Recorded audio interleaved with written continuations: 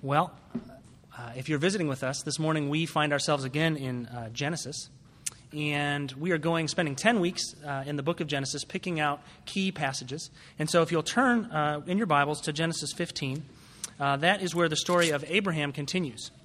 If you don't have a Bible, there should be one in the middle of the aisles there. Today we're going to spend our time discussing the covenant made between God and Abraham. We are going to spend some time thinking about how the nature of that covenant affects our lives. And so today I'd like to start by asking you a question. What was it this week that caused you to question the nature of God? What circumstance did you find yourself in that made you wonder, could God really be like that? For me, it was seeing a dear friend and his family struggle with cancer. Is God really asking them to suffer through this? And then I heard of a campus minister in Washington, D.C. who went missing. Now, thankfully, he's been found, but when he went missing, it caused me to wonder, is that really how God intends to spread his gospel? I'm sure that you have something like that, too. You know a family member with an illness that's causing suffering. You have a relationship that you're unsure of. Maybe a friendship that's broken, and you wonder if God has the power to heal it. Maybe you aren't sure where the next paycheck is going to come from. You wonder if God can really provide for you. Whatever it is, surely you've had an experience that has made you wonder at the nature of God. The suffering we experience and the reality of our sin often causes us to consider the nature of God. And depending on how bad the circumstance is, we're at risk of changing our opinion of God based on those circumstances. I know many people who choose not to believe in a God who could allow suffering. I know many people who choose not to believe in a God who could demand obedience. So having a sound view of God, one that is rooted in the Bible, allows us to face our suffering with the assurance of hope. We know that God is faithful to us and to his promises, and that assures us that he will not abandon us. But it's often easier said than done, I think. So let's take the example of suffering with illness and see how an incomplete view of God can lead to hopelessness. Think of someone you know who's suffering with an illness. They're hearing the health and wealth gospel from all around them. They're being told, your sickness is because you haven't got enough faith. Your sickness is because you haven't prayed enough. Take it from me, this is an incredibly demoralizing and incidentally incorrect view of how God works. The danger with this view is that a person who is being told they are to blame for their illness will begin to wonder if they can have enough faith to be saved. Will God be faithful to his promise of eternal life, or does their lack of faith extend to that promise as well? Finding a biblical view of God is unshakable and dedicated to your good is essential for weathering the storm of illness. We could think about how a right view of God is required to deal with our own sinfulness. Without a clear view of God, the stark realization of sinfulness is often disheartening. Let me give you an example. When I am faced with the reality that I fell to that same sin that I've been struggling with, or when I realize how ugly my sin is, I either highlight God's grace or his judgment, often missing the complexity of the balance between the two. Sometimes I wonder if God can really be satisfied. Or maybe I can only briefly appease him with my best efforts at obedience, and he's really hiding around the corner waiting to bring swift judgment. This makes me unlikely to believe that I'm really forgiven. It makes me despair. On the other hand, sometimes I think that God really couldn't be concerned with my sinfulness. He's really more like a grandfather than a father. He's there to give me candy and buy me toys, not to enforce the rules. He's happy as long as I'm happy, doing whatever makes me happy. This view of God is all about grace, and it lacks the right understanding that sin is serious. And this is a difficult and dangerous situation to be in when the walls come tumbling down. Having a changing view of God or a view of God's character that is not rooted in Scripture puts us at risk of feeling like God has abandoned us. Something bad happens at work, or you get in a fight with your spouse, or you're embarrassed by something your children do. We're often tempted to think that those circumstances actually reflect our self-worth, that our identity isn't actually found in Christ after all. You wonder if that fight you just had means that God doesn't really love you, because how could God love someone who just did that? And if you don't have a sure foundation in the character of God, you will certainly come to question your self-worth in the face of suffering.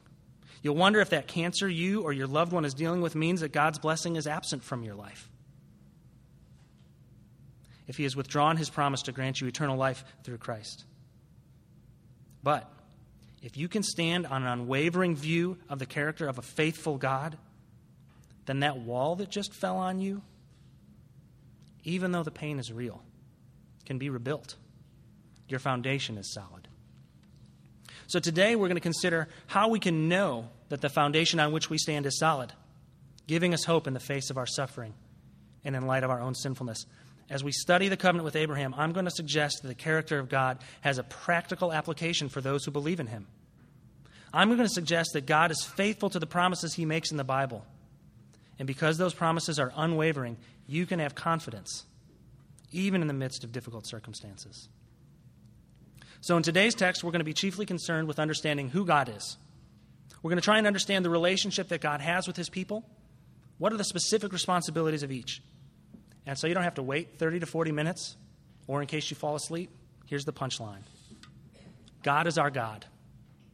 We are his people, and he is faithful to those promises. That's what we're going to talk about today. God is our God. We are his people, and he is faithful to those promises.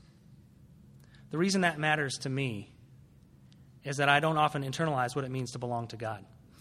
I'm swayed by my circumstance, by the particular struggle, the particular event in my life that has caused me to identify my self-worth with it.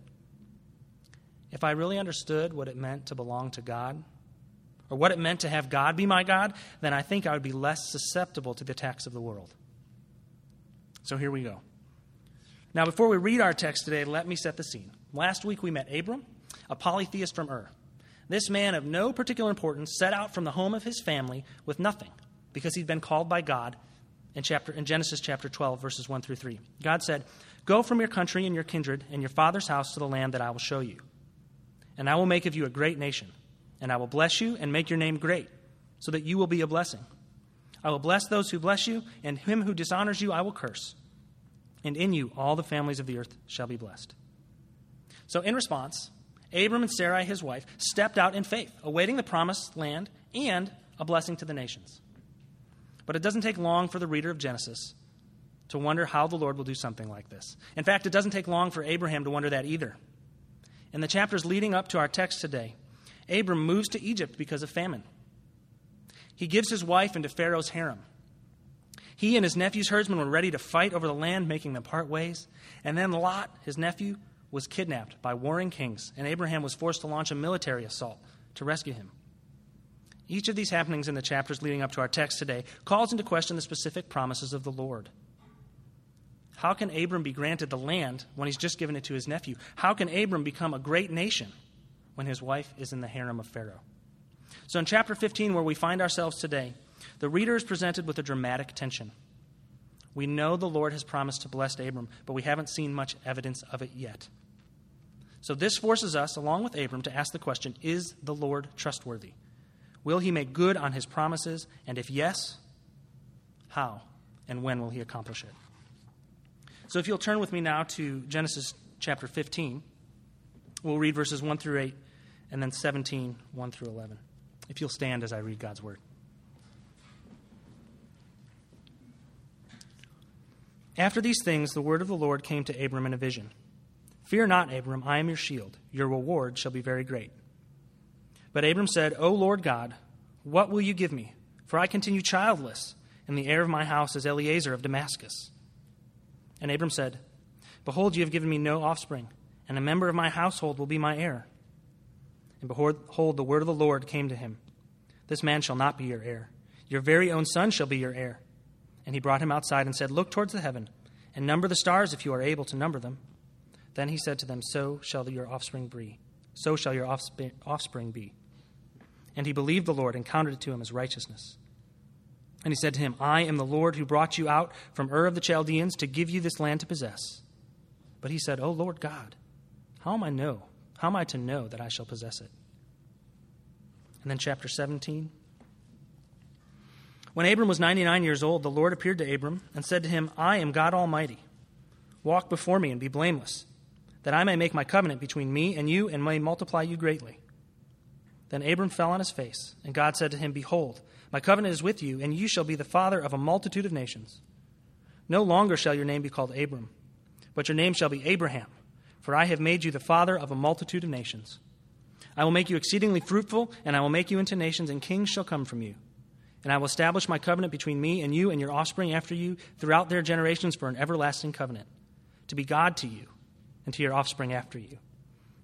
And I will give to you and to your offspring after you the land of your sojournings, all the land of Canaan for an everlasting possession. And I will be their God."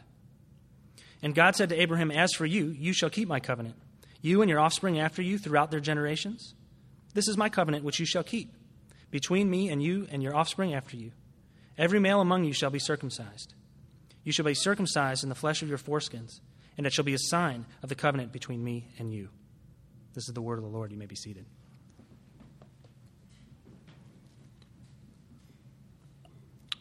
So the direct revelation of God in these two chapters serves many purposes, not the least of which is to give us some insight into how God plans to accomplish the promises set out in chapter 12. He gives us a glimpse of the blueprint that will set up the storyline for the rest of Genesis, and really for the rest of the Bible. In chapter 12 of Genesis, the Lord calls Abraham and sets out three specific promises that establish Act 1, Scene 1 of Israel's history. And you can break those promises into three main sections. The first is in verse 2, "I will make you a great nation." The second, in verse 7, God says, "To your offspring I will give this land." And now we'll come back to each of those in turn, but for now we're going to focus our attention on the third portion of the promise. It's made to Abram in chapter 12, verse 3. It says, "In you all the families of the earth shall be blessed." So what in the world does God mean by this? And how does it relate to our main idea today that we should understand the character of God in order to weather the storm of difficult circumstances? First, I think we see it pertaining to the promises in Genesis 3, that the offspring of man will crush the head of the serpent, the one glimmer of hope that was promised after the fall. This is a continuation of that promise, but in chapter 12, there's little detail provided. So in chapter 17, God shows us what he means. He gives us a good look at his blueprint for blessing the nations when he makes perhaps the most striking promise yet. God says in chapter 17, verse 7, "And I will establish my covenant between me and you and your offspring after you throughout their generations for an everlasting covenant, to be God to you and to your offspring after you." God is promising to be God to Abraham and to his offspring as an everlasting covenant. And that's what I'd like us to spend some time thinking about. First, what in the world does it mean for God to be God to someone? Isn't he Abraham's God already? Isn't he God of everyone, whether we know it or not? There's a fundamental truth that God exists and that he is the Lord of creation and of everything in it. That's already been established. So it must mean something greater. It must carry with it some specific responsibility or promise to act in a certain way. The first place we look to is the prophets to help us understand what this means. Ezekiel 34:31 says, "And you are my sheep, human sheep of my pasture, and I am your God, declares the Lord God." The first thing then to notice is that God promises to look after us, like a shepherd to his flock. He promises to search after those of us who are lost, to protect us from wolves. He promises to apply all of his unfathomable omnipotence, power, and wisdom to taking care of us, like his sheep. God is our God. Jeremiah 24:6-7 says, "I will set my eyes on them for good, and I will bring them back to this land. I will build them up and not tear them down. I will plant them and not uproot them. I will give them a heart to know that I am the Lord, and they shall be my people, and I will be their God, for they shall return to me with their whole heart." So the Lord promises to set his eyes on us for good. He will bring us back, build us up, plant us. It seems that the Lord is promising to be the foundation of our souls. He will plant us with deep roots that will withstand the storm. He will establish us, and he will support us. He will not uproot us. He will develop a relationship with us where we can give him our whole heart. And if it's possible to say this, God will give us his heart. To me, it sounds strikingly similar to, if God is for us, who can be against us? God is our God. Now, what's mind-boggling here is that God is binding himself to us. He's more powerful than we are. He has no obligation to us. Instead, we have an obligation to him as our creator, one that his people have consistently failed at. So how can God Almighty choose to identify himself with us? Well, I think an illustration of a parent and a child could be beneficial here. The father is chiefly concerned with the well-being of the child. He knows that it's important to feed him, to teach him, to help him grow up in a worthy way. In that way, the father's identity is bound to the identity of the child. When the child succeeds, so too does the father. In some mysterious way, then, God Almighty is binding himself to his people, the people that he will call to himself, to create for himself. And his glory is somehow bound up in the relationship we have with God. So this covenant that God makes with Abraham here needs to be fundamentally understood as one of lordship. God promises to practically apply himself for our good. He is not an aloof king sitting in a tower somewhere, removed from the interests of his people, but rather is an involved, loving king who is among his people, concerned about their interests. He is our king and also our father. He will provide for us and raise us up. God promises to be the God of Abraham and to be the God of his descendants. God is our God. One of the most poignant encounters, I think, that highlights the nature of this covenant is the renaming of Abram and Sarai. In chapter 17, verses 5 and 15, God gives our two main characters new names. He gives Abram the new name Abraham and Sarai the new name Sarah. I want you to think about the significance of this for a minute. Have you ever known anyone to change their name? Or maybe you've done it. My brother went to college, and when he was there, he changed his name from Matt to Scott, which was his middle name. He did this because he wanted to define himself in a new way. He was branching out from who he was in high school and wanted people to re-identify him with this new name. When I was younger, I went by the name Billy, but then I turned 8 and decided that I wanted to be more adult. So I asked people to call me Bill. I wanted to communicate something different about who I was based on my name. In the same way, the renaming of Abraham and Sarah signifies that they are redefined as members of the covenant.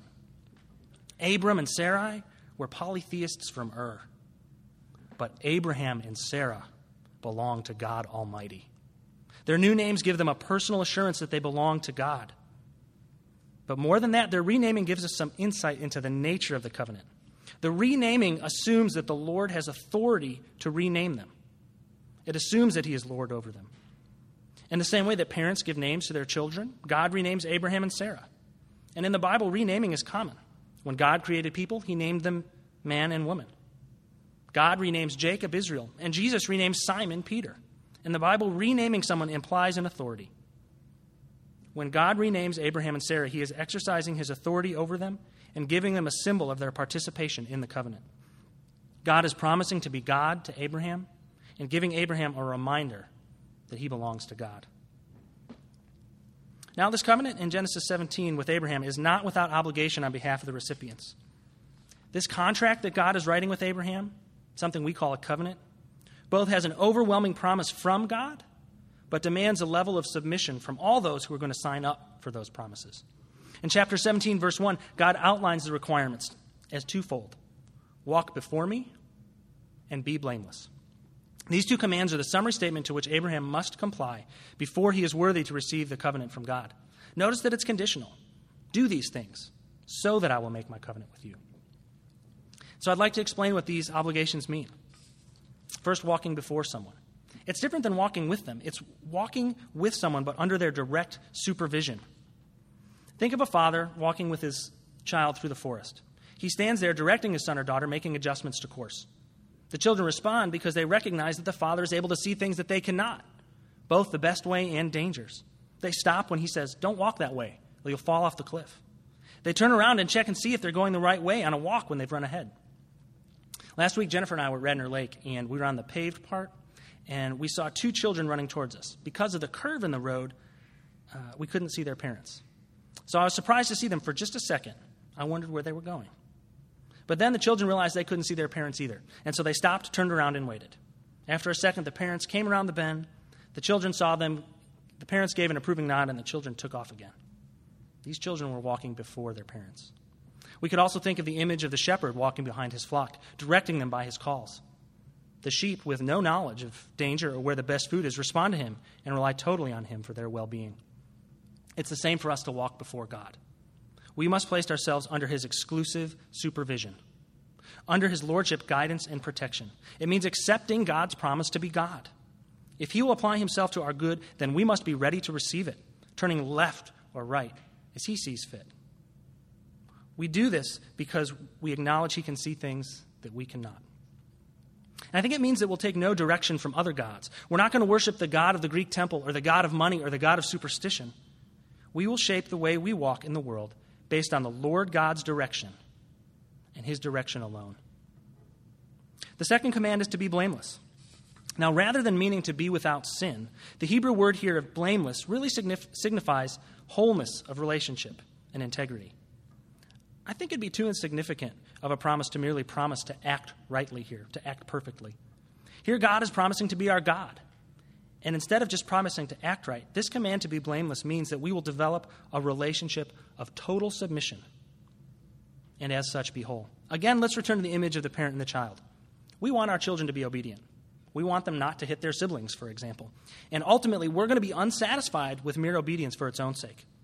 We want their hearts to be changed so that they don't want to hit their siblings. We want them to submit to our way of thinking because it is right. So, too, does God want us to submit to his way because it is righteous. Belonging to God is in proper order only when it is without reservation and unconditional. Let me restate the covenantal responsibilities of Abraham in this way. Walk before me and be blameless. If you want to become whole, which is my desire for you, you must walk before me. You must place yourself under my exclusive supervision, under my lordship, guidance, and protection. The covenant that God makes with Abraham in chapters 15 and 17 is best understood as one of lordship. God promises to be God to Abraham and requires that Abraham acknowledge and humbly submit to the Lord's instruction. That moves us to our second main point today. If the fundamental covenant between God and Abraham is one of lordship, God will be God to Abraham, and Abraham will submit to that loving and practical advocate. Who are to be God's people? What does it mean in chapter 17, verse 7, when it says, God will establish his covenant between me and you and your offspring after you throughout their generations for an everlasting covenant? Who exactly are Abraham's offspring? Well, first we understand it in a genetic sense. Abraham's children and grandchildren will be heirs of these promises. Multiple times in Genesis, God extends these promises first to Isaac and then to Jacob. It is a covenant passed down through bloodlines from father to son, and so on. At the beginning of Exodus, after the 400-year oppression, the covenant is extended to the nation of Israel, the descendants of the 12 sons of Jacob. In Exodus 2:24, it says, So God heard their groaning, and God remembered his covenant with Abraham, with Isaac, and with Jacob, bringing his people to the promised land. But we really need to understand Abraham's offspring in more than a genetic sense. We need to see the inheritance of Abraham as being passed down from generation to generation in one of spiritual descendants. Galatians 3:28 and 29 spell it out very clearly for us. Paul writes, There is neither Jew nor Greek, there is neither slave nor free, there is neither male nor female, for you are all one in Christ Jesus. And if you are Christ's, then you are Abraham's offspring, heirs according to the promise. It's by faith in Christ that we become heirs of this covenant. See what it says? There's no distinction between anyone. It's not a birthright God holds to. The promises of God are not reserved for royalty. They're not reserved for only the nation of Israel as they once were. They're not reserved to the people who can trace their family tree back to Abraham. But through Christ, we have become one before God. Anyone who believes in Christ's death and resurrection has the promises of Genesis 17. God promises to be your God, and you promise to be your people, to be his people. So let me say that again, and I want you to wake up right now if you've dozed off. This is important. When you're having lunch today with people after church, and they say to you, what was the sermon about? Your response is going to be this: it was great. We learned that when you believe in Christ, God promises to be your God, and you promise to be his people. And when Matt asks you next week, how was the sermon? You're going to say, well, it wasn't as good as if you had been preaching it.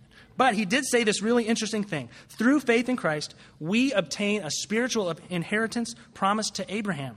God is our God, and we are his people.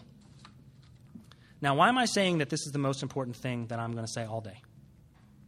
Because it has dramatic implications for how we live our lives. Maybe you have found yourself in circumstances that are making you question God, like we talked about earlier. Maybe your job is wearing you down, and you're burnt out. You don't see how you're going to pay the bills, and you can't see how the Lord is going to provide for your family. Take heart. If you have faith in Christ, the Lord has promised to work all things together for your good. He is your God, and you are his people. So acknowledge that you're suffering. and unsure of how to proceed, acknowledge that you don't know how God is going to provide for you. Cry out to him and trust that he will be faithful to his promise to you. God is your God. Maybe you're plagued by anxiety, overwhelmed by the insecurity of this world and unable to find rest. Maybe it's hard for you to sleep at night because you think of things that you have to do and you can't stop thinking about all the ways it could go wrong. This all too common feeling is a device that the devil uses to keep us from resting in the promise of God. For how could we be anxious if we rested in the arms and under the protection of an all-powerful and all-loving King? He is our God, and we are his people. And maybe your marriage is struggling. Maybe you're tired of arguing and tired of working towards reconciliation. Mutually submitting to one another is becoming harder, and you're growing bitter to your spouse. And maybe there is deep sin that's driving it all. Maybe there's sin that you haven't confessed to God or to your spouse. If this is you today, take heart. If you believe in Christ, you are an heir of the promise of Abraham. God is your God, and you are his people. So submit to his lordship. Walk before him and die to yourself as Christ did. Pick up that burdensome cross of loving your spouse without the need to be right. Pick it up and run after your spouse with all that you have. Run to Christ together. And in him, you will remember that you are heirs of a spiritual inheritance greater than any other inheritance. God will be your God, and you are his people forever into eternal life. When you do that, the burden of the cross you carry will become light, and joy will come back into your marriage. Maybe you're in a spiritually dry place. You haven't felt uplifted by the Lord lately. You haven't prayed or read your Bible. You haven't been to church. You're feeling unfulfilled in many areas of your life, and you wish you could return to that emotional high that comes from a right walk with the Lord. If that's you this morning, be free. Be free, because when you have faith in Christ, you have an inheritance that is greater than any other inheritance. God is your God, and you are his people. Submit your life once again to God, to his statutes. Confess that you've not found joy in him, and then set out to walk before him. Listen to him shepherding you, calling to you to walk in a manner worthy of what he's called you to. If this is you this morning, free yourself from the misconception that emotions are the bedrock of faith. Your emotions change, and if you're anything like me, they change from minute to minute. 1 minute, I'm uplifted by my success in faith. I read the Bible every day this week. Yes. Then 1 minute, I'm discouraged by my sinfulness. The up and down of emotions is sinking sand, and to stand on them perpetuates hopelessness. But take heart. Take heart if you believe in Christ. You are standing on a firm foundation, that your inheritance is not in question. God has promised to apply his unfathomable power and grace to work in your life for good. So if you're feeling spiritually dry, cling to the promise that God will not forsake you. And with the help of this community of inheritors, this community of fellow heirs, this community of believers in Christ, inch yourself closer to God. Crawl towards him. It will turn into a walk, and it will turn into a sprint. And maybe this morning you're wondering if God can really forgive you for all of your sins. That one really big sin that you can't talk to anybody about. That one really big sin that makes you worse than everybody in this room, and if we knew about it, we wouldn't talk to you anymore. If that's you today, take heart. There is nothing you can do to earn the inheritance of Abraham. Everyone who comes to faith in Christ is equally separated from God. In fact, faith in Christ isn't for the righteous. If you are perfect, you are not eligible. If you haven't sinned, stand up, leave, stop listening. But if you're a sinner like me with deep scars in your heart, if you're a sinner who continues to fall to the repeated temptations that you face, turn yourself back to Christ. Believe in him. Confess his death and resurrection and believe that he is the Lord. Then you will become God's people, and the Lord Almighty will be your God.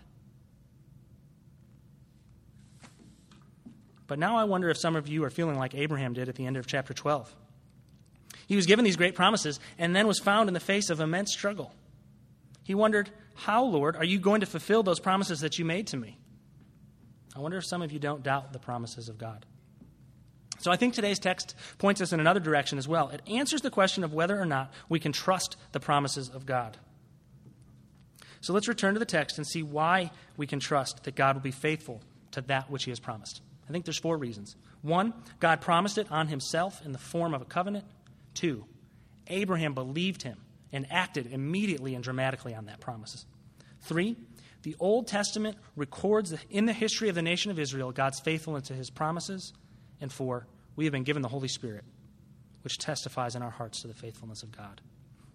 So let's look at them one by one. If you have your Bible open, turn back to Genesis 15:8. The faithful Abraham asks God, "O Lord God, how am I to know that I shall possess it?" He's meaning the land here. Note that this measure of questioning or complaint isn't incompatible with faithfulness.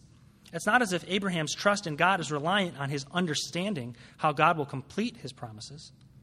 There's a difference between doubt that God exists and crying out to him because you are in a difficult circumstance and need to know how to proceed. So in response to Abraham's question, the Lord binds himself to Abraham through this ancient ritual. On its face, the ritual is strange to us and doesn't carry much weight.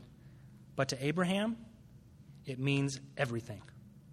Starting in verse 9, this ritual is described. The Lord asks Abraham to gather animals. Incidentally, the same animals that will be used in the Old Testament sacrificial system. He asks Abraham to cut them in half. Then, a burning pot and a flaming torch pass through the animals that were cut in half, and the Lord confirms the promise to give Abraham and descendants the land, also predicting the exile in Egypt at the same time. This ritual is one that Abraham would have understood well, and it would have given him great confidence in the Lord. In this ritual, people who were party to the covenant would walk through the items at stake and thus swear by those items to uphold the covenant. So in this instance, the Lord is represented by the burning pot and the flaming torch, and he alone passes through the animals. Thus he is swearing by himself, by all of his holiness and righteousness, that he will keep the promises made to Abraham. I don't really think there's an equivalent custom in our culture to this ritual, but the best analogy that I could come up with would be a handshake. In our culture, if you shake someone's hand, you're guaranteeing that you'll be faithful to hold up your end of the bargain. But that's sort of an inadequate analogy because this covenantal promise with Abraham isn't just any handshake. So I want to take the example to its extreme to illustrate the point. Let's say that you're buying a house, and the inspection goes badly, but you still want the house. The owners say to you, "Don't worry, we got it. We'll fix everything, no problem." Well, you wouldn't really believe them, would you? And maybe if you shook their hand, that would be a start. But if they shook your hand, signed a contract, had it notarized, went before a judge who told them that if it wasn't perfect, he would fine them $10,000 and put them in jail, well, now you'd feel a little more comfortable about it, wouldn't you? It's because the results of this contract would be enforceable.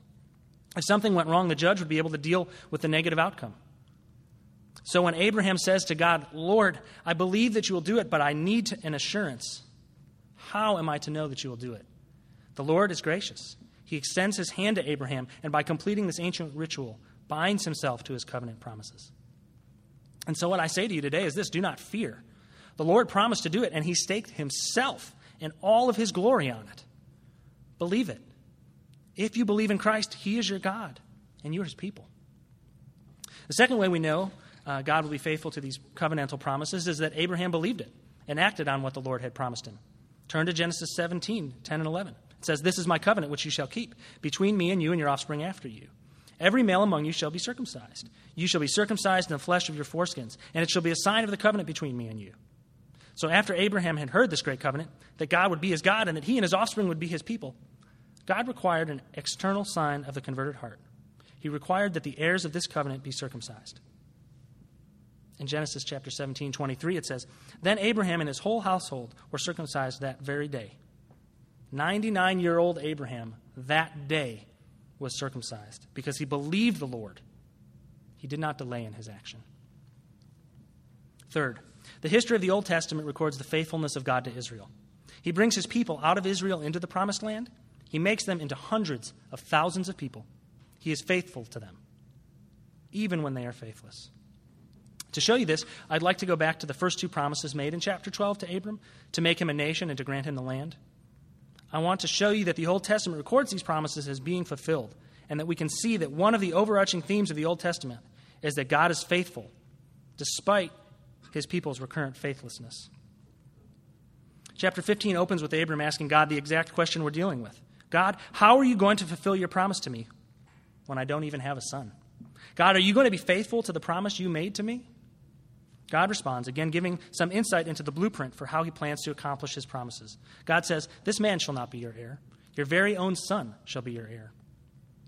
In the custom of the day, if Abraham didn't have a son, his possessions would have passed to one of his chief servants, in this case, Eliezer of Damascus. So here the Lord promises that the way he will make Abraham into a great nation is through his direct descendants. Then in chapter 17, God makes his promise even more evident and more amazing. God promises to give this heir through Sarai, and that in addition to Isaac, kings of peoples shall come from her. So now we see that this promise in chapter 12, "I will make you a great nation," is going to be played out as this: "I will give you a son from your barren wife who is 90 years old, and she shall become nations, and kings of peoples shall come from her." It's ridiculous on the face of it, isn't it? But the Lord did it. Isaac was born, then Jacob, then his 12 sons. Fast forward to Exodus, and you see that the nation of Israel is 600,000 people strong. The Lord God was faithful to that promise. So what about the land?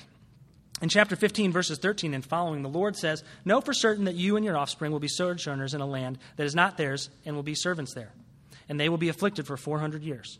But I will bring judgment on the nation that they serve, and afterward they shall come out with great possessions. To your offspring I give this land, from the river Egypt to the great river, the river Euphrates, the land of the Kenites, the Kenizzites, the Cadmonites, the Hittites, the Perizzites, the Rephaim, the Amorites, the Canaanites, the Girgashites, and the Jebusites." So not only do we find out exactly which land the Lord is promising in chapter 12, but we're also told of how it will happen. Israel will have to go down to Egypt and suffer a period of slavery for 400 years before God will grant them the promised land. This land grant also sets up the wandering in the wilderness and the great exile from Israel and Babylonian captivity.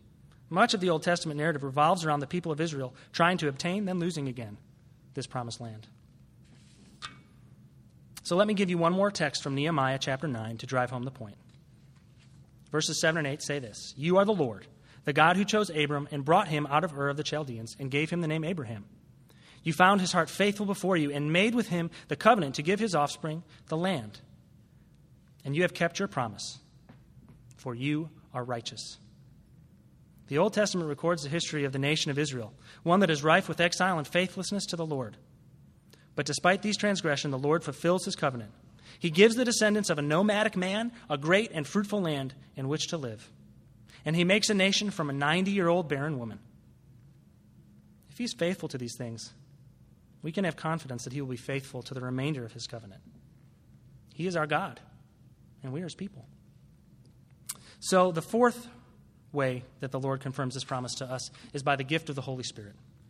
Hebrews 8 through 11 says, "For this is the covenant that I will make with the house of Israel after those days, declares the Lord. I will put my laws into their minds and write them on their hearts, and I will be their God, and they shall be my people." God promises us that the Holy Spirit will be given to us to testify to this covenant. And there is no more gracious gift than that of the indwelling Spirit of God Almighty to intercede for us and to give us the confidence that the Lord will complete the work that he started in us. The fundamental covenant between God and his people has not changed. He found it right to redeem his people from their own sinful desires. And through Abraham and his faith in the Lord God, all the peoples of the earth have been blessed. We've been blessed because we are heirs of the promise that God made to Abraham, the promise to be our God and for us to be his people, the promise that has been fulfilled by a new mediator, Jesus Christ, and confirmed by the work of the Holy Spirit. So wherever you are this morning, in the depths of despair, wondering if you really believe, or whether you're feeling the benefits of living in light of your inheritance, when you believe in Jesus Christ, God is your God, and you are counted among his people. Do not fear, for the Lord God is faithful to the 1,000th generation. So whatever circumstance is driving you to despair, whatever circumstance makes you question the nature of God, whatever circumstance makes you question your salvation, take heart. For the response to these promises is the same. Believe in the Lord Jesus Christ. Believe in him. Believe in him, and you will receive the new covenant. God is your God, and you are his people. Will you pray with me? Heavenly Father, make it so. Give us hearts that see you clearly. Give us hearts that see that you are faithful and that you have promised to be our God. And through faith in Christ, we promise to be your people. We pray that our hearts would be changed by this and that we would be made more like you. Thank you, God, for the promises that you made to Abraham and that you were faithful to fulfill them. God, we so desperately need you. We thank you that you are gracious and that you are merciful. It's in your name we pray. Amen.